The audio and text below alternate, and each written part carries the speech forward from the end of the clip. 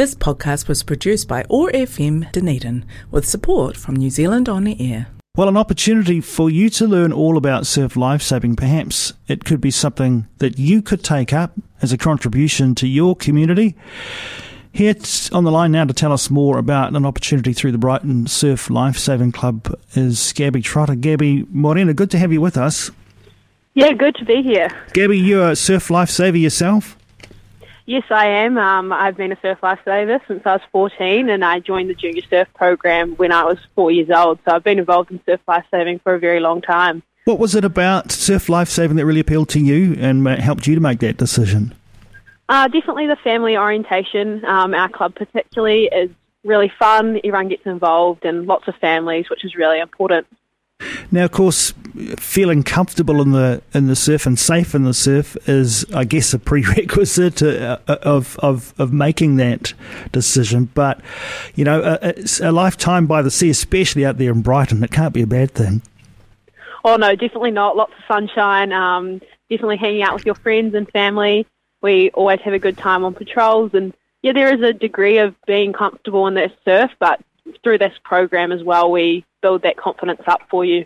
Okay, well, we'll talk a little bit more about that program because I guess for anyone out there who's thinking that it might be for them would wonder, you know, where do you start with learning how to do this in the right way?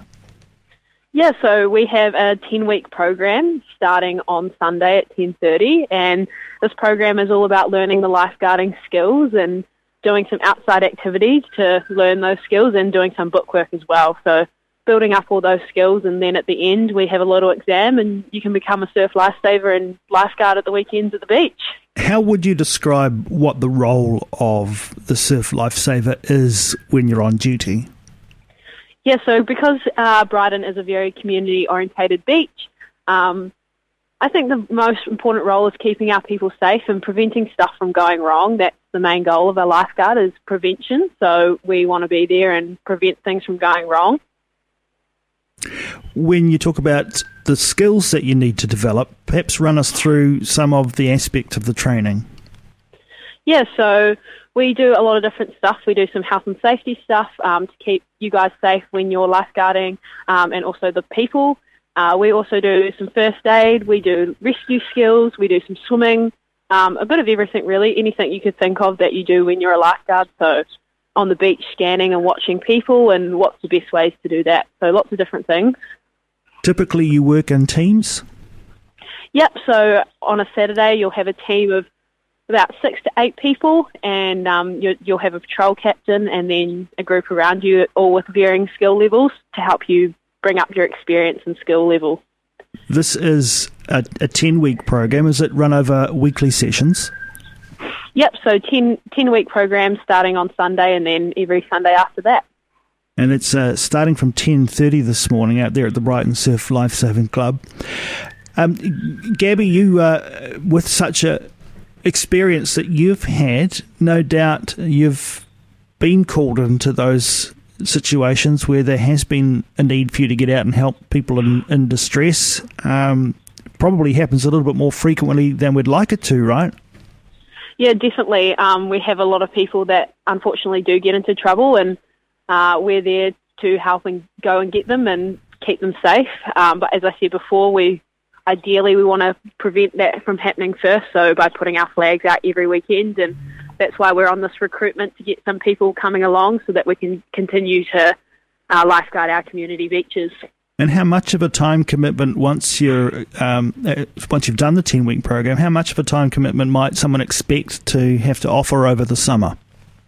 Yeah, so our lifeguards lifeguard for 5 hours every third weekend. However, you can do as much or as little as you like. We had some of our lifeguards do up to 60 hours over our season, and then we had some do about 20. So very variable. You can do how much you like, but typically it's every third week, 5 hours.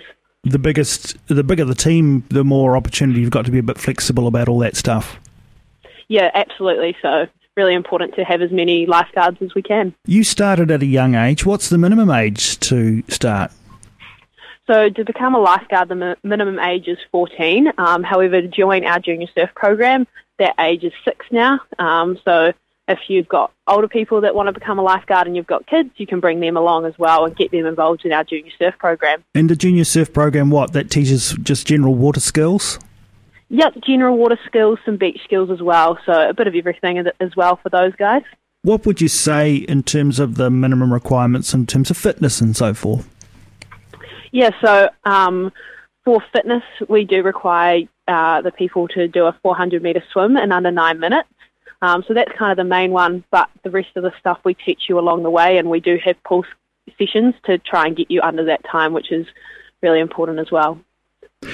New Zealanders love to get out and about at their beaches, don't they? And probably in increasing numbers, depending on the kind of summer that we have. But you can get some pretty big crowds out there at Brighton over the summertime, can't you? Yeah, it can definitely get really busy, especially on those weekends where it's really, really sunny. We get people from all around Dunedin come out just because it is one of the safer beaches in Dunedin.